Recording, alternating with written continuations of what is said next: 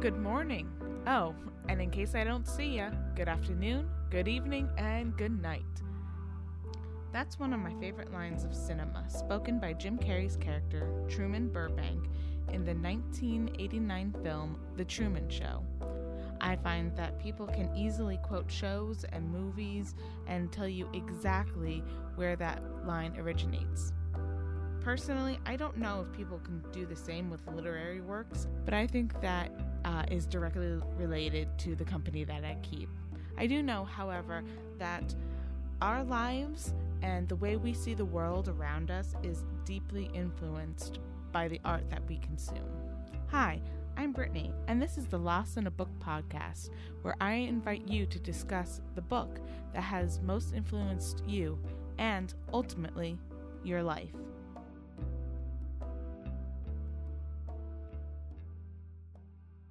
Finally, from so little sleeping and so much reading, his brain dried up and he went completely out of his mind.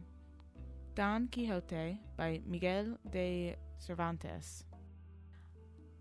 I'll be honest, I never read the full story of Don Quixote, but a condensed version during a freshman comp class at university. For those who haven't read this classic, it is about a bookworm who becomes so obsessed with tales of knights and chivalry and adventurers that he sells off all of his land and decides that he is a knight himself. So he is traveling and trying to right wrongs, slay dragons, all in the name of love.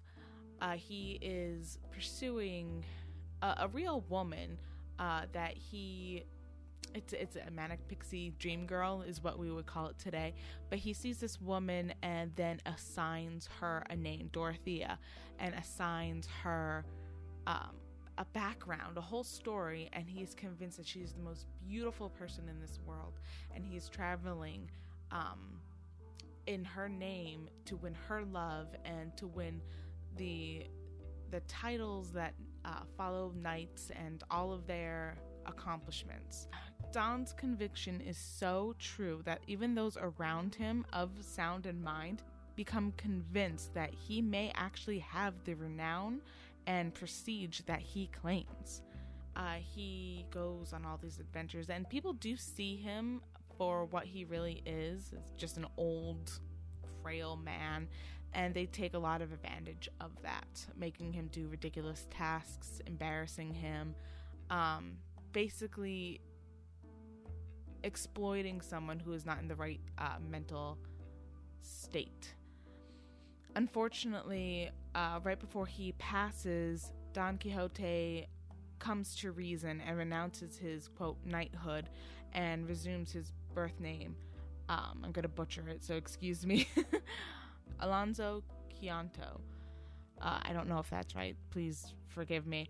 But Don Quixote is literature's first modern novel and is the world's best-selling fiction book of all time. The author Cervantes wrote Don Quixote as an allegory about the death of chivalry. I mean, this was written in... Let me look it up really quick. I don't have it in front of me. It was written in 1605. So the author is writing about the death of chivalry. However, like most allegories, this story can be interpreted quite a few different ways. For the purpose of my comp class, my professor used it as a gateway into a writing prompt about the importance of books and how they influence our very lives. I, of course, like most people who grew up with the series, wrote about Harry Potter. I mean, I was 19, and my consumption of books around me wasn't very varied. Very varied, lol.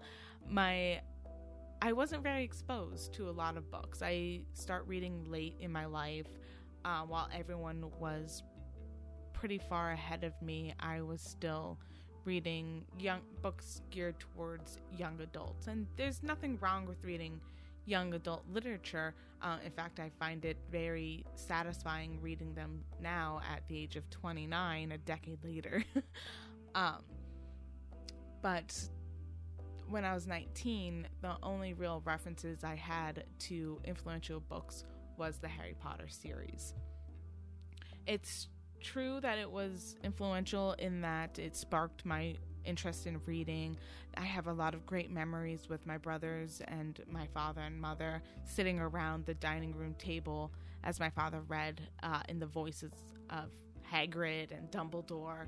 I mean, all of those were very important to me. In fact, I have a tattoo of the Deathly Hallows at the base of my neck. But as I grow older, I realize that story wasn't the most influential to me. In fact, I find other stories have seeped into my everyday life a lot more than Harry Potter has. One of these books is written by Cornelia Funk, called Inkheart. And Cornelia perfectly describes a lot of our relationships to books and why we care for them so deeply. There's a character in these books named Mo who is a bookbinder, and one of the great passages in Inkheart, he is describing how books really are like time capsules and can teleport us to and from the past. If you take a book with you on a journey, Mo had said when he put the first one in her box, an odd thing happens. The book begins collecting your memories, and forever after, you have only to open the book and be back where you first read it. It will come into your mind with the very first words, the sights you saw in that place, what it smelled like, the ice cream you ate while you were reading it. Yes, books are like flypaper. Memories cling to the printed page better than anything else.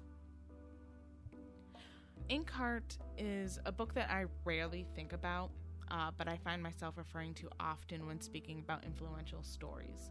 It is a story about the bookbinder, Mo, who can bring the written word to life with just the sound of his voice, literally.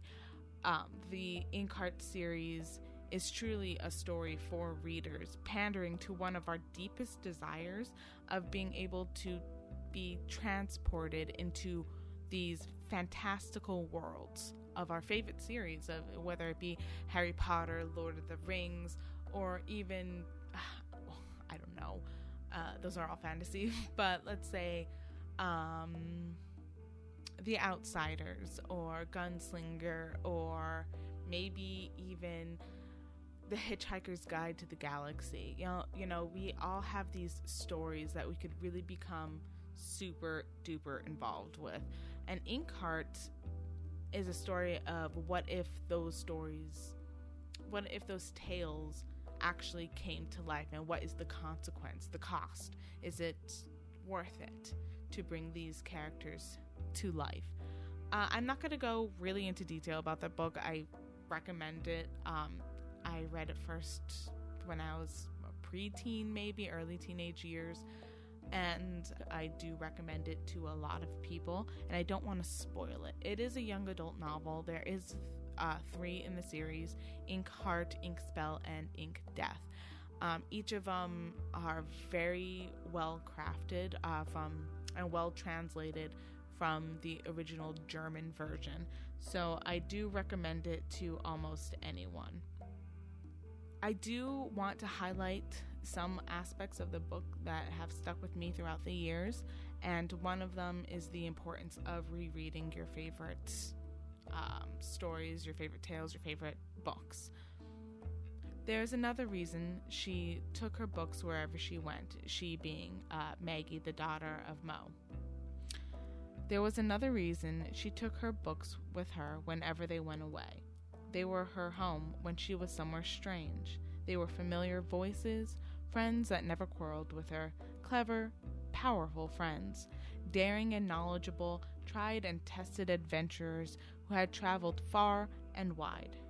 Her books cheered her up when she was sad and kept her from being bored. that passage really spoke to me when I was a preteen or teenager. I'm not quite sure when I picked up this series, but I was incredibly awkward as a child. Still am. Who cares? Weird power.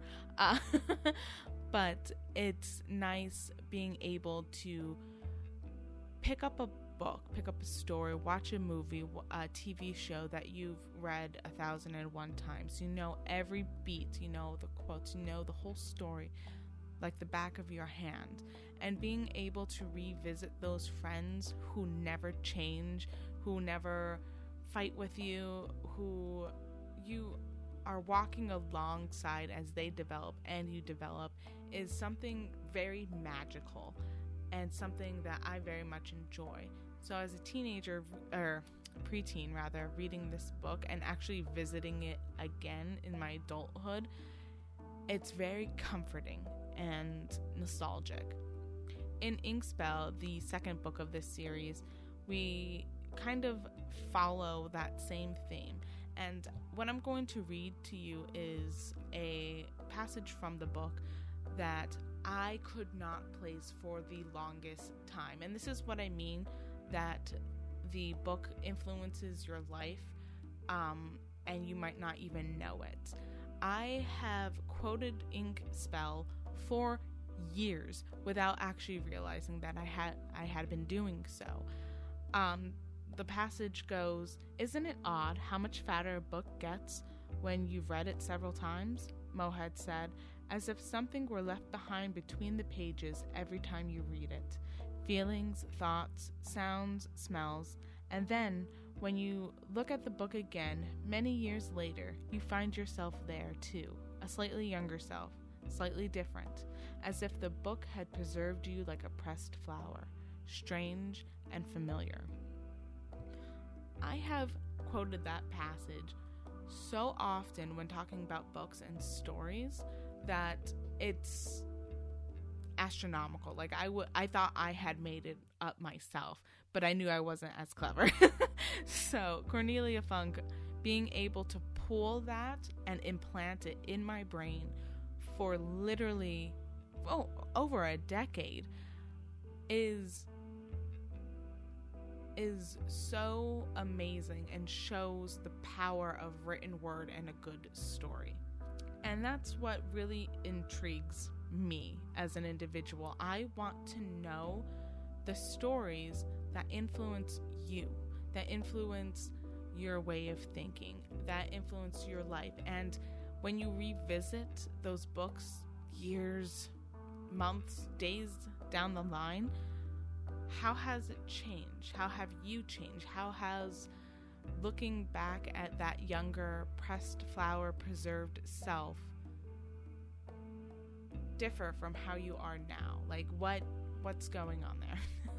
That's so silly. And that's basically what this podcast boils down to. Let's reduce this to the basic core elements.